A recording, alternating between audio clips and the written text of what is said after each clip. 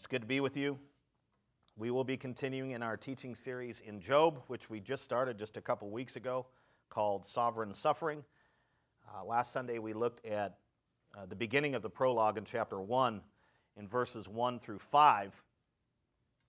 We learned about Job's godly character and his incredible wealth as we focused on his place, his piety, his posterity, his prosperity, and his regular pattern of making sacrifices for his children and praying for his children. He was just the priest of his home. What an excellent Christian this man was.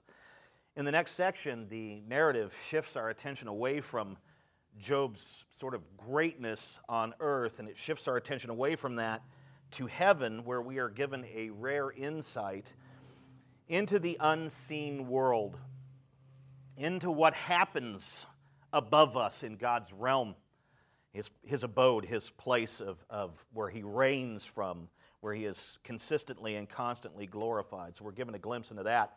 Please take your Bibles and turn over to Job chapter 1.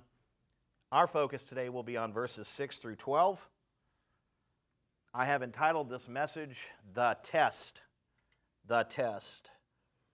And I think some of our Bibles, they have these little section titles. And I think in the ESV it says something like the testing of Job or something. But I can tell you right now, Job is really not the one who's put to the test in this text or in this book. It's God who's being put to the test by Satan. And we'll learn a little bit about that as we move through this part of the narrative. Again, Job chapter 1, verses 6 through 12. This is the test. I'd like to go ahead and read the text aloud, and then we'll pray and then get to work.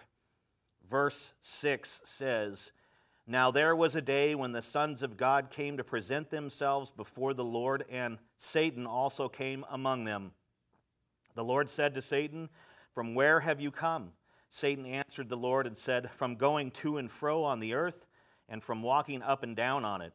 And the Lord said to Satan, 'Have you considered my servant Job, that there is none like him on the earth, a blameless and upright man who fears God and turns away from evil? Have you considered this guy?' he says. Then Satan answered the Lord and said, 'Does Job fear God for no reason? Have you not put a hedge around him and his house and all that he has on every side? You have blessed the work of his hands, and his possessions have increased in the land.' And Satan says to God, 'But stretch out your hand and touch all that he has, and he will curse you to your face.' And the Lord said to Satan, 'Behold, all that he has is in your hand. Only against him do not stretch out your hand.' So Satan went out from the presence of the Lord." What an incredible text. Let's pray. Father, we ask now that you open our hearts and minds to the truth, that you, through your word, magnify your sovereignty, that we see it so clearly here, and that we not only see it, your sovereignty, but that we are compelled and moved by the Spirit to submit to your sovereignty, just as Satan had to do. And so, Father, we just commit our time to you, and we pray for your blessing and your understanding and your leading now. Be glorified in everything that is said this morning here in this word, in this time of teaching. We pray this in Jesus' name. Amen. So, let's pick up where we left off last week. That would be verse 6. Verse 6. You ready? All right, let's do it. You ready to take some notes? For you note takers? Or Tom, who just takes the most incredible mental notes. He's just like a computer. He hears it and stores it. Let's do it. Verse 6, it says, "Now there was a day when the sons of God came to present themselves before the Lord, and Satan also came among them." Is this not one of the most perplexing, interesting, crazy verses? That you've got the sons of God coming before the throne of God, and then Satan is with them. That's just incredible to have anything like this in front of us. Now, we need to carefully analyze the words and phrases. Let's break down this verse and all the other verses. We want to begin with the quick, short phrase, "There was a day." There was a day. What does this imply? It implies that this was a day like any other day. Now, of course, there are no days and timelines and calendars and clocks in heaven. God does not reside in time. But on our end, it was a normal day. It would appear to be a normal day when this particular thing happened in heaven. And that's what we're being told. There was just a day, like any normal day. And yet on this particular day, something happened in heaven that would literally change Job's life forever. It's interesting to think that everything that befell and came upon Job was set and agreed upon before it ever came to him. Before it ever made its way to earth, all his troubles and tribulations, before any of that made its way to earth, it was agreed upon in heaven. And Job is just living his life at this point. He has no concept of any of this, doesn't believe something's going to happen, doesn't know something's going to happen. It's incredible to think that decisions are being made at the throne of God that we are not currently privy to. And if those decisions that are being made at the throne of God do have implications for us, we will only discover them as they begin to happen down here. And in many cases, we don't necessarily see the reality of it until later on, until it's after it's already happened. And I think that was probably the case for Job. The whole time these things are happening to him, he's wondering why. He didn't know why, but at this point, he doesn't even know that they're coming. Basically, what this little phrase, "there was a day," shows us is that it shows us that the unseen world is active on a day-to-day basis, even though we cannot see it. Even though we cannot hear what's being said there, even though we can't see the meetings and the conversations and things that are happening in the unseen world, it tells us that on a day-to-day basis, stuff is going on. Stuff is happening. Stuff is happening in heaven. There are meetings. There is worship. There are things playing out that we just cannot see. And I suppose some people out there claim to have the gifts to be able to tap into that, but that's just demonic. So there was a day like any other day. And upon this day, not yet knowing, Job's life would be forever changed. Next phrase, the sons of God. What does this mean? Is that us? Humans? No, we're image bearers. The sons of God speaks of beings whose existence is derived from God, right? Sons of God, so God obviously created them. But it also speaks to their rank, which is superhuman, beyond human beings. It is often translated angels in Scripture. Has the same meaning as the Greek word for angels, which is angelos. Sons of God means angels. We see this title back in Genesis chapter 6, verse 2, where it says, "The sons of God saw that the daughters of man were attractive, and they took as their wives any they chose." When the sons of God, these angels, married and mingled with the daughters of man, human women, the Nephilim were born or created. The Nephilim appear to be these kind of half-angel, half-human beings that were on earth way back. Now, early Christian writers, such as Justin Martyr and Eusebius, Clement of Alexandria, and Origen, they believed that the sons of God were fallen angels, not just regular angels, but fallen angels. And we typically think of fallen angels as demons. It's the 1/3 of the angels that went with Satan when he was given the boot out of heaven. He was given removed from his post and his position up there as the kind of worship leader. So they say, well, sons of God is specifically referring to fallen angels, those who were cast down to earth with Lucifer or Satan. Now, this may be true in Genesis 6, but I believe the meaning is broader here in Job chapter 1. Sons of God refers to angels in general, not just fallen angels here. I think that's the right way to interpret it. And here's something that's going to probably twist you up and maybe shake you a little bit. This group of angels, this sons of God that we're looking at here in the text, they appear to serve on a heavenly council. There is a heavenly council that exists in heaven, whom God leads and oversees and interacts with. Psalm 89, verses 6 and 7, it says, "For who in the skies can be compared to the Lord? Who among the heavenly beings is like the Lord, a God greatly to be feared in the council of the holy ones, and awesome above all who are around him? So basically what the psalmist is saying is he has a council, but he's greater than anyone on it or in it. And this council is comprised of holy ones, and I would suggest that it's also comprised of unholy ones. Jeremiah 23:18 says, "For who among them has stood in the counsel of the Lord to see and hear his word? Or who has paid attention to his word, and who has listened?" So the angels, if there is this council, if it does in fact exist, and I think Scripture shows that it does, on this heavenly council there are angels who are good and angels who are not good. And maybe that's what trips you up. You start thinking about it. Well, how can God interact with angels that are not good? How could they possibly belong to some kind of heavenly council that he instructs, guides, and leads? How is that possible? Well, if we believe God is sovereign and literally over all things, then it is entirely possible that there could be a council with both good and bad on it. Does God not interact within a good and bad world? Did Jesus not interact with bad people? The only people he interacted with were bad people. Did Jesus not interact and deal with demons? He cast out demons all the time. One time he cast out a whole legion of them into a herd of pigs. It ran off a cliff into the ocean. Listen to a vision. It's a vision and it's a prophecy that Micaiah, I think it's Micaiah, received concerning King Ahab, who was an evil king. Listen to this. This is just incredible. 1 Kings 22:20 through 23, it says this. This is the vision. "I saw the Lord sitting on his throne, and all the host of heaven standing beside him on his right hand and on his left.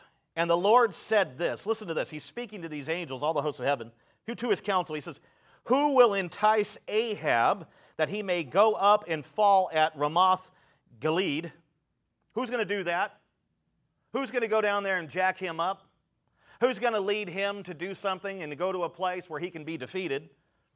And listen to this. Listen to what one of the angels says. It says, "And one said one thing and another said another." So these are the angels conferring and interacting, trying to figure out what it is that God is after or what he wants. And listen to this. "Then a spirit," that's an angel, "came forward and stood before the Lord, saying, 'Hey, I will go down and entice him.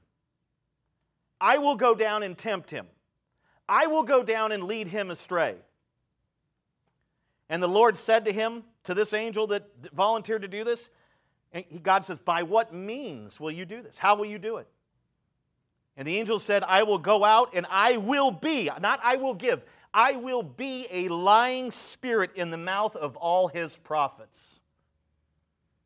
This angel is telling God, "I will go down and possess his prophets as a demon and cause them to lie to him." Who's ever read that text before? And how did God respond? "Away from me, demon." He said, "You are to entice him, and you shall succeed. Go and do so."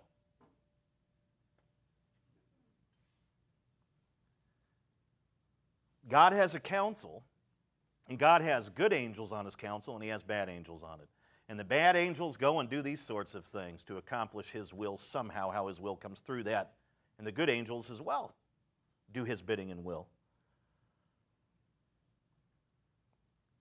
On this particular day here that we're looking at, right?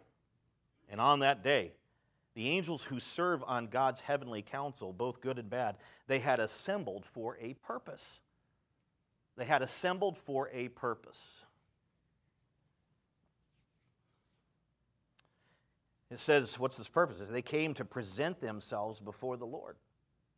I love that statement. I love that expression. You got good and bad angels on this council. You got good and bad in the world, but guess what? It's all underneath the sovereign feet of God. This expression means to attend a meeting to which one is summoned or to come before a superior, ready to do his will. What are you saying, Phil? That the demons do God's will? Yeah, that's what I'm telling you.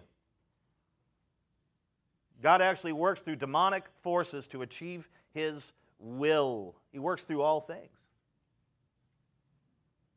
The same expression, to present themselves, is used with apocalyptic imagery in Zechariah when 4 chariots go out to all the world. It says, after presenting themselves before the Lord of all the earth. Zechariah 6:5. It's like they came together in a meeting and God sent them out to do His bidding. Good and bad.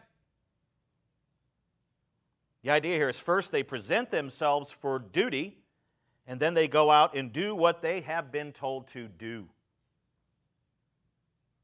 Think of it like this. God summons His angelic servants, both good and bad, like our president might call his senior staff to an early meeting in the Oval Office before sending them out for action. God does this. And the next phrase says, and Satan also came among them. The Hebrew word for Satan is pronounced Satan. Satan. And it means adversary, it means accuser, it means opponent. It's used in a number of ways throughout Scripture, not always referring to this being. The noun is used in other contexts in the Old Testament. When God stopped Balaam in his tracks, that was a prophet who was going to prophesy against Israel. When God stopped that prophet in his tracks, He did so as Balaam's Satan, adversary. Numbers 22:22, not calling God Satan. I'm saying the word is used universally as adversary in the Old Testament. When the commanders told the Philistine king they didn't want David fighting with them against Israel, they said, "He shall not go down with us to battle, lest in the battle he become an Satan, an adversary to us." 1 Samuel 29:4. In other words, these Philistine commanders were worried that David would turn on them when they were fighting against the people of God. Now, you want to figure out why David was attempting to do that at all against his own people, well, just go back and read the book of Samuel, 1 Samuel. Here in verse 6, Satan refers to Satan himself, Lucifer, the devil. He's the highest archangel who rebelled against God. He was removed from his high position in heaven. He was cast down to the earth. The fact that Satan was among the other angels as they came before the Lord seems to indicate that he too was a member or is a member of this heavenly council. The inclusion of bad angels, lying spirits, Satan, on God's heavenly council may seem absurd to us. And why is that? I'll tell you why it seems absurd that God would actually interact with a council that has these beings on it, or that He would give them instruction or use them. It seems absurd to us because we have over time adopted a dualistic mindset or mentality. We see God over here, we see Satan over here, and we see them dueling over control of the world. But the Bible does not promote dualism. It does not teach dualism. It portrays for us a world that lies under the absolute supremacy and sovereignty of God our Creator, who has no rivals, who is unique, such that there is no God like Him, and yet God does not govern the world as the sole supernatural power. He governs the world by the means of and through the agency of a multiplicity of supernatural powers, some of whom are evil. How else did Satan become the prince of the power of the air? Ephesians 2:2. Are we to believe that he self-appointed himself? He didn't appoint himself to that position. He can't do that. He was put in that position. How did Satan become, according to John chapter 12, verse 31, the ruler of this world? Did he make himself the ruler of this world? Somehow God took a day off, was at Modesto Reservoir, putting his feet in the water, relaxing, water skiing, and then Satan said, "I'm going to take a high position." He didn't take the high position on his own. He was put in it. He was put in it. He didn't put himself in any of these positions. The only position he put himself in was in opposition to God, whom God punished him for, but also uses him as he is in that fallen state. A lot of people have the idea that the way that God's economy works is a lot like Star Wars. You got the Empire, you got the Federation. No, it's not the way it works. You got God and everything else below him and under him.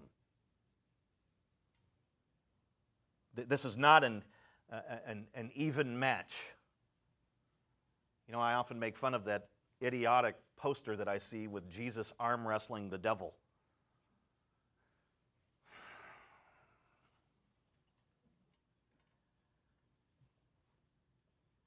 He destroyed the devil at Calvary.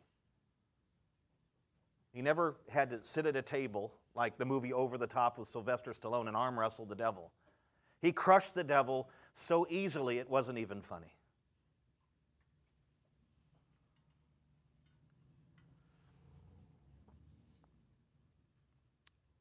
I like to think of it like this.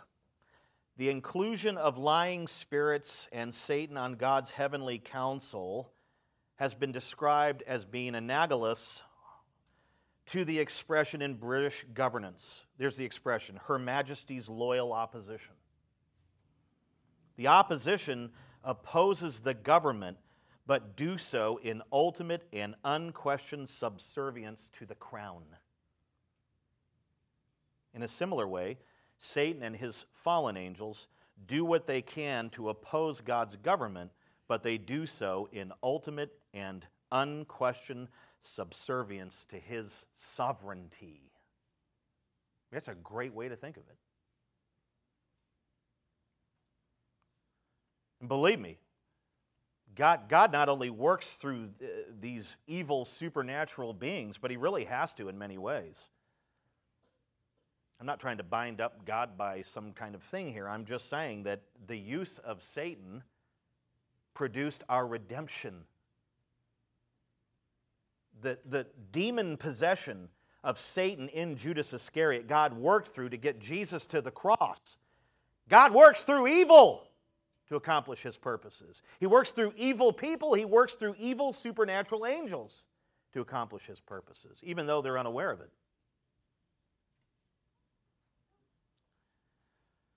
But some will object and say that God cannot allow Satan to be in his presence because he cannot look at evil or have fellowship with evil. Habakkuk 1:13 makes that clear.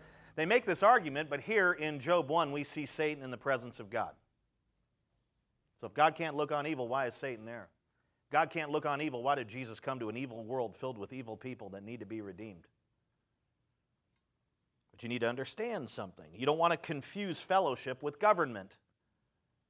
God can have no fellowship with evil because he is pure light. And in him there is no darkness. 1 John 1:5 and 6. But he can use evil in his government of the world, and he does. We see this in our text, and we see it throughout the entire Bible. There is no fellowship between God and Satan, just as there is no friendship between God and evil. God is the CEO.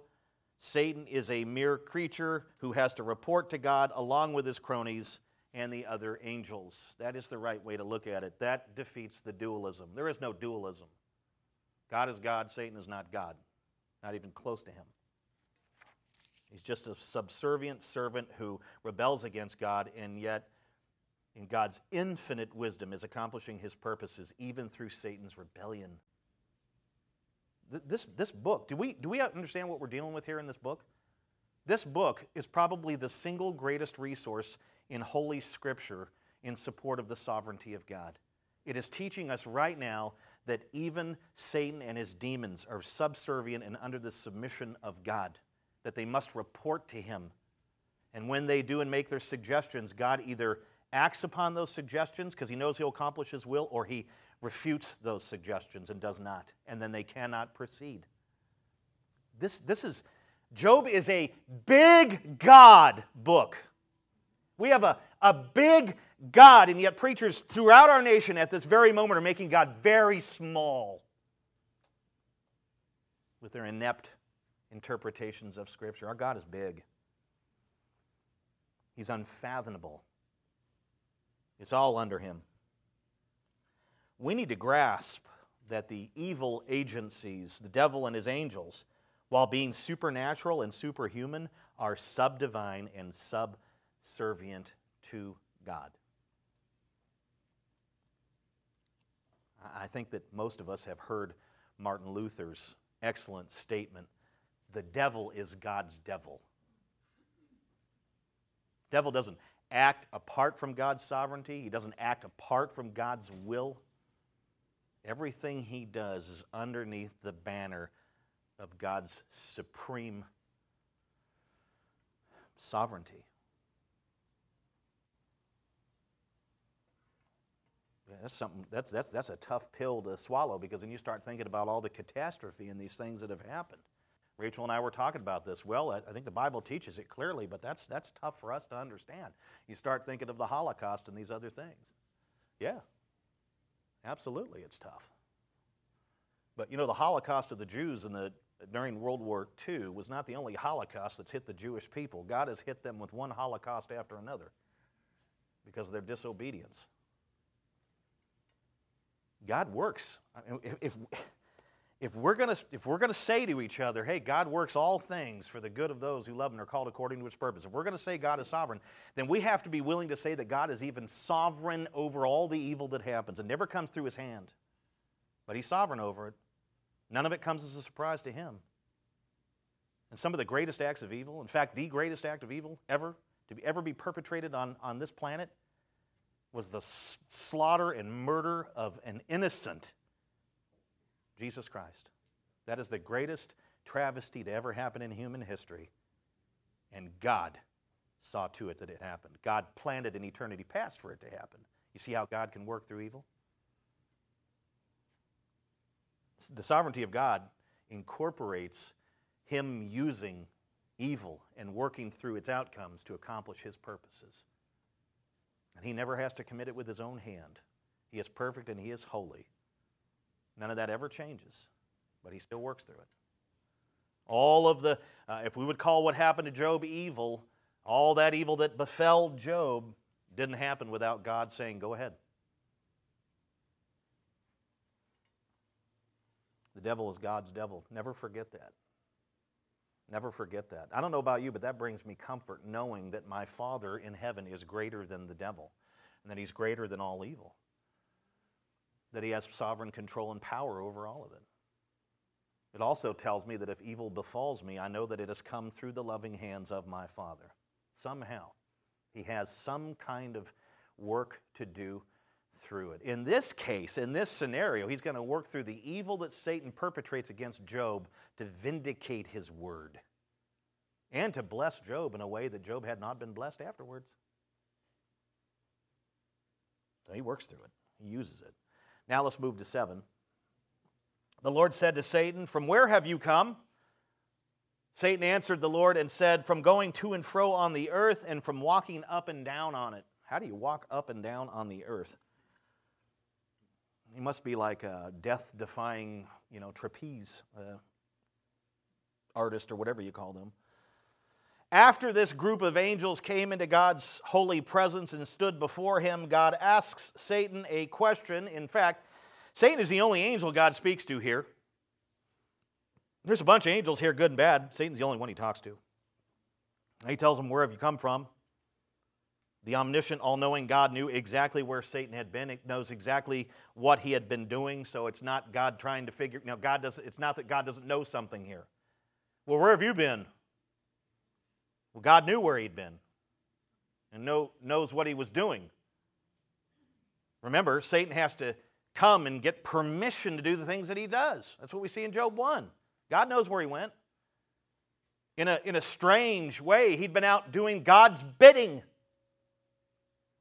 The evil that he was perpetuating on earth prior to this moment, God somehow is working behind the scenes to bring about good. He knew where he was. He knew what he was doing. This question was intended to elicit a confession from this fallen angel. It wasn't so God could get information. And Satan's answer is vague and evasive. He says, from going to and fro on the earth and from walking up and down on it. That's like a grunting teenager responding to his parents. Where have you been, Sam? Well, I've just been around. You always ask me that. Been doing stuff. You know, whenever they say that, you know they haven't been doing the right thing. Right? Well, you know, someone will say, none of your business. You know, just been out doing stuff, you know, hanging out. Doing bad. I've just been hanging out. He sounds like a grunting teenager here. But God knew where he was, what he'd been doing. He knew precisely. God's Word, in fact, God has described to us or told us, he teaches us in the Word, the actual activities of Satan. In other words, he has revealed in his Word to us what Satan actually does. What does he do? He prowls around like a roaring lion looking for someone to devour. 1 Peter 5:8. He blinds the minds of the unbelievers to keep them from seeing the light of the gospel of the glory of Christ, who is the image of God. 2 Corinthians 4:4. He comes and snatches away the word that has been sown in the hearts of those who hear it but fail to understand it. Matthew 13:19. He deceives the world. Revelation 12:9. He tries to hinder God's work. And I say tries to hinder because he doesn't actually hinder it. He tries to hinder God's work. 1 Thessalonians 2:18. He sows weeds among the wheat. Matthew 13:38-39. What does that mean? He sows false converts among the true people of God. You come to discover someone in the church whom you thought was a true believer, and they begin to reveal that they're not a true believer through their behavior or the wacky things that they're saying. Just know that that is a plant from Satan. What else does he do? He attacks God's word, right? Genesis 3:1. He tempts God's people, 1 Corinthians 7:5. He persecutes the church, Revelation 2:10. He falsely accuses the brethren, right? Revelation 12:10. He does a whole list of things, a whole lot of procedures that he engages in. And I would say they're evil and they're wicked and they're horrific, but guess what? God works through every one of them to accomplish his purposes. The next line reveals another activity of Satan.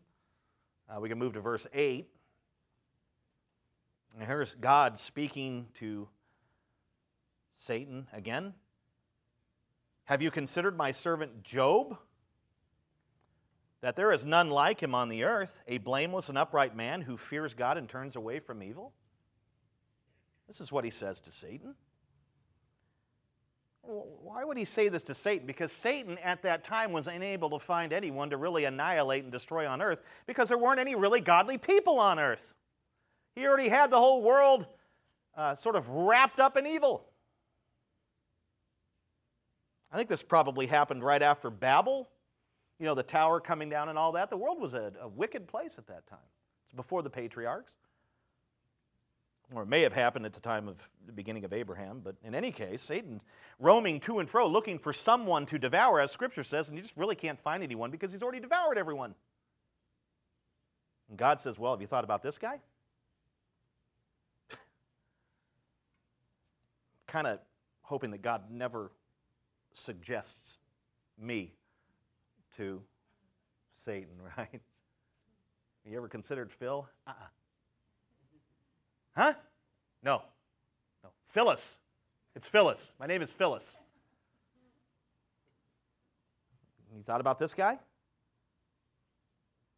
Now, the question concerning Job here implies that one of Satan's activities as God's submissive opposition is to search men and women to see if there is anyone who is genuinely godly and pious. What has Satan been doing? He's been searching the earth, roaming to and fro, looking for someone to devour. But at the same time that he's doing that, he's looking for genuinely pious people, people who truly are devoted to God, so he can tangle with them. This is one of his tasks. And like I said, it would appear during his last outing, and last search, he was just unable to find any worthwhile subject. So God tells him, well, here's one.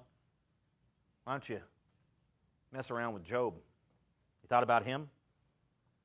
I love that phrase, my servant. It conveys Job's honor and dignity. He is God's covenant partner. It's used 40 times of Moses, Joshua chapter 1, verse 2, and a whole lot of other verses. It's used as a general title for the prophets, 1 Kings 14, 18. And it's used of the patriarchs, Abraham, Genesis 26, 24, Isaac, Genesis 24, verse 14, and Jacob, Exodus 32, 13. And yet, before Satan can answer God's question, God makes 3 towering statements about Job. He says, there is none like him on the earth. Ain't nobody like this guy. You thought about this guy? There's nobody like him. I know it's been a hard time for you to find godly, righteous, pious people on earth, but let me tell you something. You ain't never seen a guy like this. That's God with a southern accent. Number 2, he is blameless. He is a blameless and upright man. We've already talked about what blameless means. It means nobody could blame Job for doing evil because he lived a godly life. We know upright means that he walked a straight path, that he walked a level path, that he lived for God.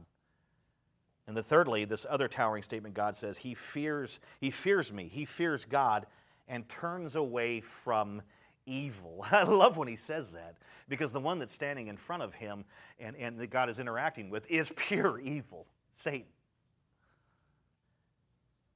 He fears me and he turns away from the likes of you. That's amazing what God says about Job here. God is literally boasting about Job here to Satan. Could he make this boast about us? Huh? Would he even consider putting us before Satan as an opportunity for him to bring glory to himself, even though it comes through some pain for us? Would he even use us or our lives lived in such a way that we would be worthy of such a blessed position to be chosen by God in this scenario? Could God say this of us? There's just nobody like Randy Jr. on earth.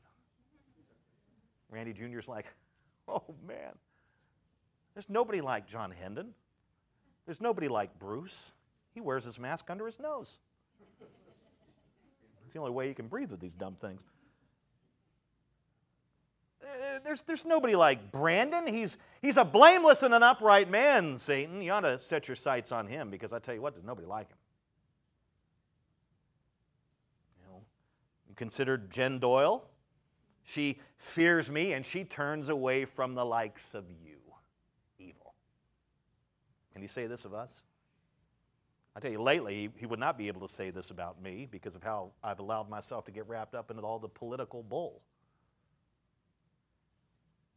You get yourself wrapped up in that, you'll find yourself in sin real quick. Start getting angry, getting mean, getting mad. If God were to present me, he said, you could have used Phil 2 weeks ago. Right now, I'm working on him.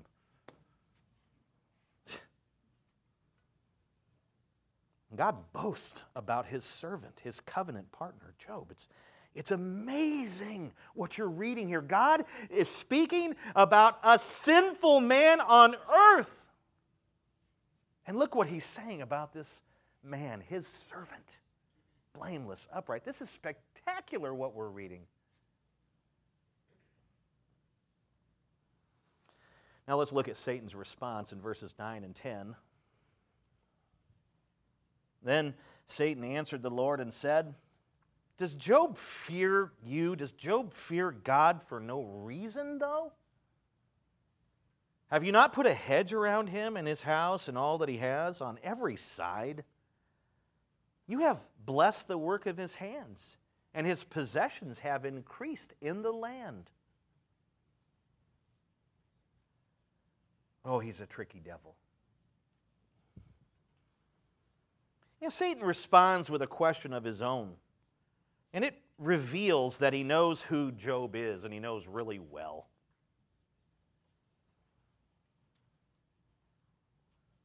It is his job. It is within his job description, if you want to call it that, to take notice of people like Job, those who are blameless and upright. It could be that you are a blameless and upright man or woman who loves Jesus Christ. You live your life for Him, and the reason why Satan hasn't been messing with you because he's hedged you in. He's not allowing it at this point. He hadn't allowed it up to this point with Job. It's Satan's job to notice people like Job. Satan says things about Job, but that guy, he fears you for no reason because of all these great things you've done for him. He knows exactly who Job is. He admits that Job looks like one who fears God. He must admit this. But he asks, why does he fear you, God? Is it because God is God?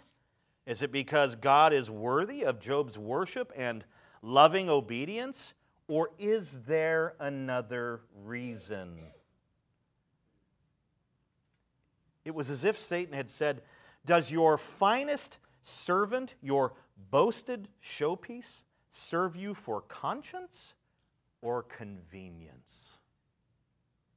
Do you see how clever and deceptive Satan is in his words? Well, there's no doubt he fears you, but why is that? I think it's because you've hooked him up and you're protecting him right now. That's what Satan said. That's why I told you earlier, it's not Job that's under the test here. It's God that's being tested by Satan. It's amazing to me that God allows it. But God allows it because He knows at the end of the day it's going to glorify Him. It makes Satan look like a buffoon. Verse 10, Satan suggests that it is merely convenience. God had put a hedge around Job, a hedge of protection.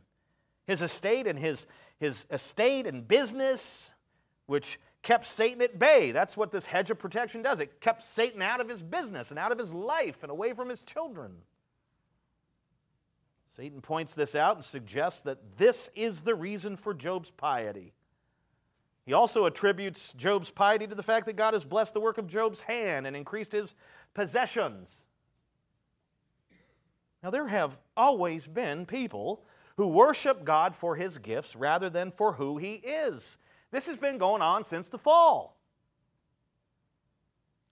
Satan knows this, and he also instigates and perpetuates this false worship.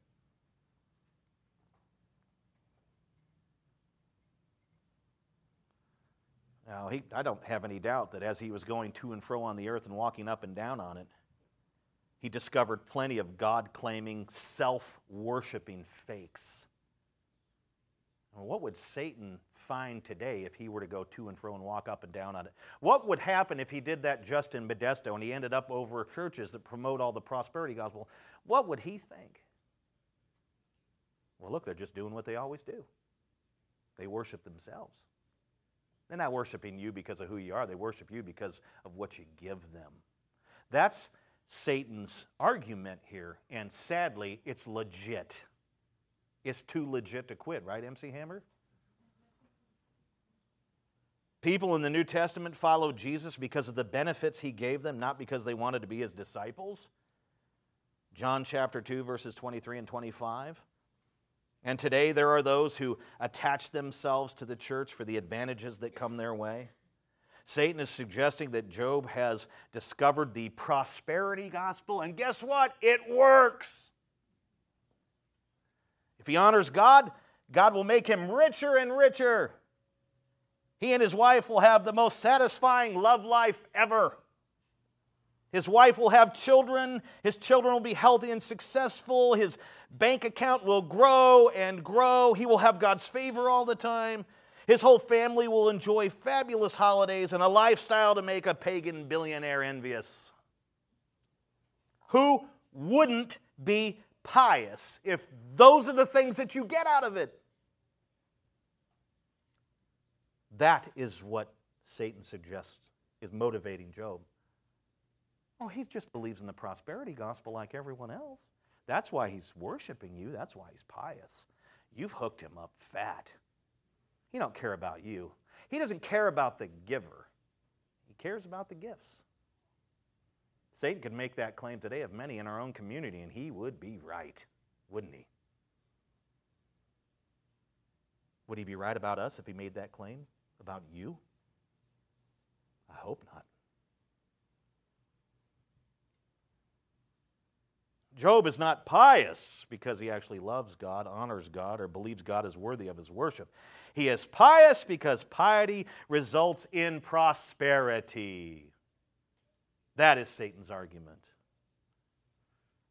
Steve Lawson wrote, in this cunning response, Satan accused God of buying Job's worship. Job, Satan insisted, worshipped God for what prosperity he could gain from him, not for who God is. That's his entire argument. In the next line, Satan asked God to perform a test to prove his theory about Job's alleged piety. Move to verse 11. Satan says, but stretch out your hand and touch all that he has, and he will curse you to your face. Guaranteed. The phrase, stretch out your hand, is the Bible's way of speaking of God in action.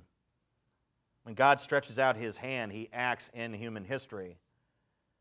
Touch all that he has means to smite, to strike down, to hit aggressively.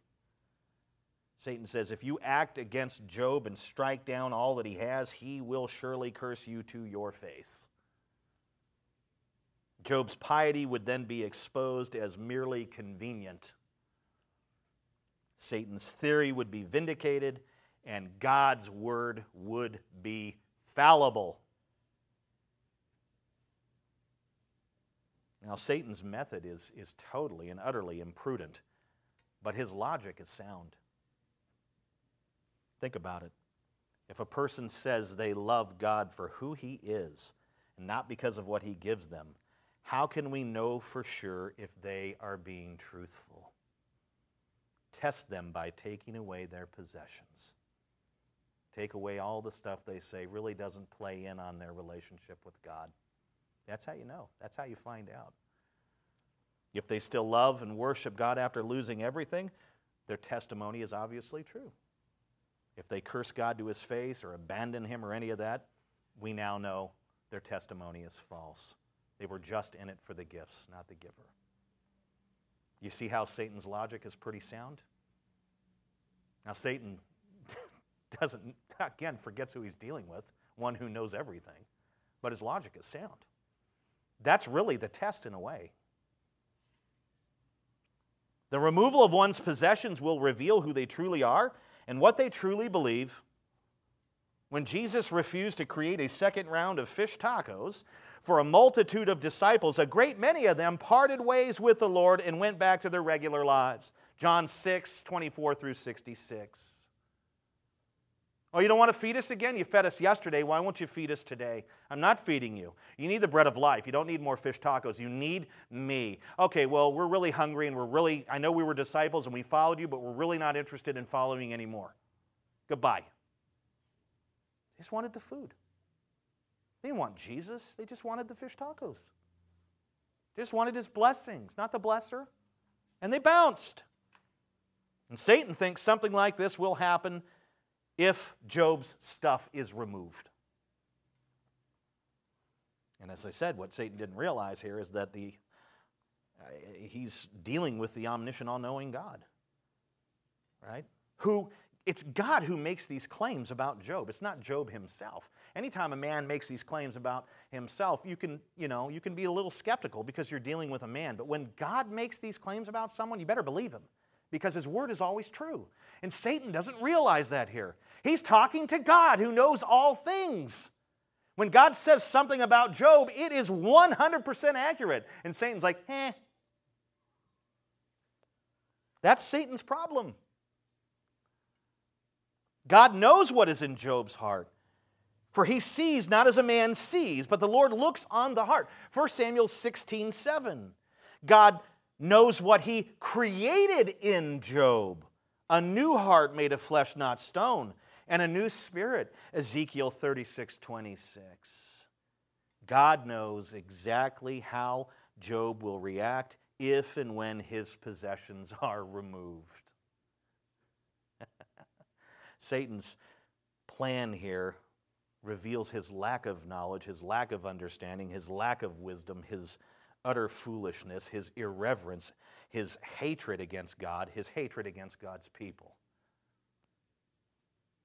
I mean, he's already making a fool of himself because he's questioning the Word of God. He wants Job destroyed because Job's piety is offensive. He wants Job destroyed because Job doesn't fit in with the rest of the world. Job is actually living as an alien and stranger. Satan don't like that. He doesn't like foreigners in his area. He's not into the right kind of immigration. He don't like God's people. He hates us. He doesn't want us in this world. Satan detests a brightly shining city on a hill, Matthew 5:14. He hates it. He hates the light. Now, his motives are 100% aggressive and malicious here, but his logic is sound and his argument is correct. It may be difficult for us to comprehend, but Satan is actually doing something necessary to the glory of God here. His test will end up proving to all creation that God is worthy of the worship of a man and that God's worth is in no way dependent on God's gifts. That's what will be proven to all creation through this test. How did God respond to Satan's idea? Sounds like a great plan. Look down in verse 12. And the Lord said to Satan, "Behold, all that he has is in your hand. Only against him do not stretch out your hand." That'll come later. So Satan went out from the presence of the Lord. God's response was like Rocky's response to Clubber Lang in Rocky II when Clubber declared, "I'm going to bust you up." Rocky said, "Go for it." Remember that famous line? Go for it. This is what God says to Satan. I'm going to take all his stuff away and he's going to curse you to your face. Watch, I'll prove it to you. Go for it. With much greater intelligence and eloquence, because Rocky's like, go for it. I mean, he can barely speak. He's been hit in the head too many times. God's never been hit in the head. But God tells Satan, you can have everything. All his possessions, they're in your hands. But you cannot smite his person. You cannot harm him physically. God restricts Satan on that. And this, again, is an example of the sovereignty of God. Satan is only permitted to go so far. How's that tickle your fancy? That's pretty incredible, isn't it? You can jack up his possessions. You can take all that he has, but you can't touch him. Not right now. And if you read ahead, you see that Satan doesn't touch him at all in the next section. Not till later, until he's permitted to. Sovereignty over Satan. Now, God must have, at this same point here, at this same time here, he must have simultaneously lifted his invisible hedge of protection around Job's possessions and family so that Satan could gain access to them. That's another example of God's sovereignty. When Satan said, you put a hedge around him, you blessed all, that's all true. Satan knew who Job was, but couldn't gain access because God did not permit him to. What does that tell us? Sovereignty. And God says, now everything is in your hand. Everything that he has is in your hand. He's lifting that hedge of protection that we cannot see. Sometimes I wonder, especially at night, man, if I had the eyes to see the angels that are around my house right now. And if God gave me that ability to them and I didn't see any there, I'd be like, what are you doing? There's an example in Scripture where the veil, the limitation of human sight is lifted from an under-prophet, and he's able to see God's angelic warriors surrounding them and surrounding the enemy. God does hedge his people in. We know this. The Scripture says it here. But sometimes he drops that hedge so that Satan can do something to us. And there's a purpose behind that. And it may be painful, but the result will bring God glory and us good. After being given authority to attack Job, Satan leaves the presence of the Lord. He disembarks for earth. Poor Job. He had no idea what was coming his way. He was just clueless. He's probably just directing his people, his workers to plow his fields, and he's just living his life. And this is coming down. It's like, oh. He just didn't know it was coming. But I'll tell you what, he was the right man for the job. He was truly blameless and upright, and his piety and devotion to God was based on a genuine love for God, not a love of self. And as we will see at the end of the text next week, that he did not do at all what Satan said he would, which confounded Satan, infuriated him, and moved God to round 2, to further humiliate Satan and vindicate his word. Closing. It's tough for us to comprehend and understand because of the dualism we've been exposed to, but this is a reality. Satan has a role in God's governance. He even has a ministry. You're thinking, what? It is the ministry of opposition. The ministry of insisting that the genuineness of the believer be tested and proved genuine. It is a hostile and malicious ministry, but a necessary ministry for the glory of God. I love what Christopher Ash, he's a commentator that I've got his commentary on this book of Job. He says, the glory of God is more important than our comfort. This is true. If God chooses to remove our comfort, we must remember that it is for His glory, and our response will either glorify Him or not. We, in those moments, are being tested. God is praised, His glory is adored, and His honor is seen throughout creation when Christian men and women continue to worship Him when their comfort and blessings have been taken away. Has our comfort been removed? Have our blessings been taken away? And when I say blessings, I'm thinking of temporal things like our health or other things. You must understand that if this has happened to us, if we are in Christ, it is for the glory of God and our own good. Romans 8:28. That's a tough pill to swallow, but that is a rock-solid, impenetrable, it cannot be shaken or destroyed truth. It may be hard to believe, sister, brother, right? But it's true. Now, if we are not in Christ, the comfort and blessings and these things that we experience that are taken away, it is still for the glory of God.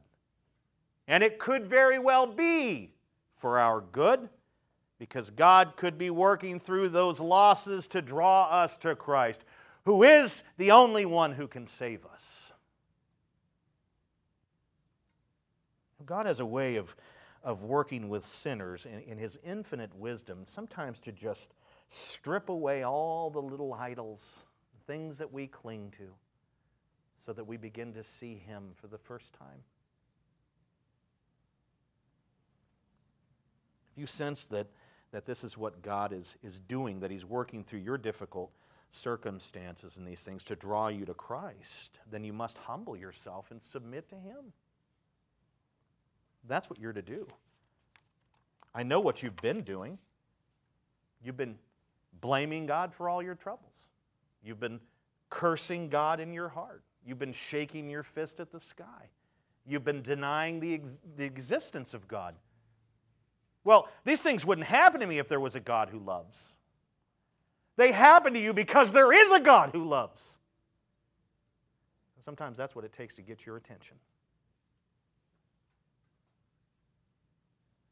You've lost a loved one, and the question is, how could you let this happen, God? And since you do not know God, God is saying back to you, how could I not? This is the only way I can get your attention.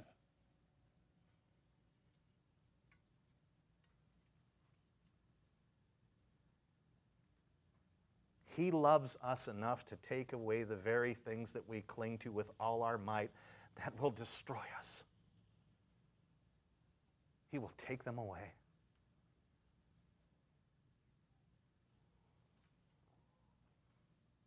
If that's you, repent. Repent. Repent. Believe in Jesus. He didn't take away these things to kill you. He took them away to save you.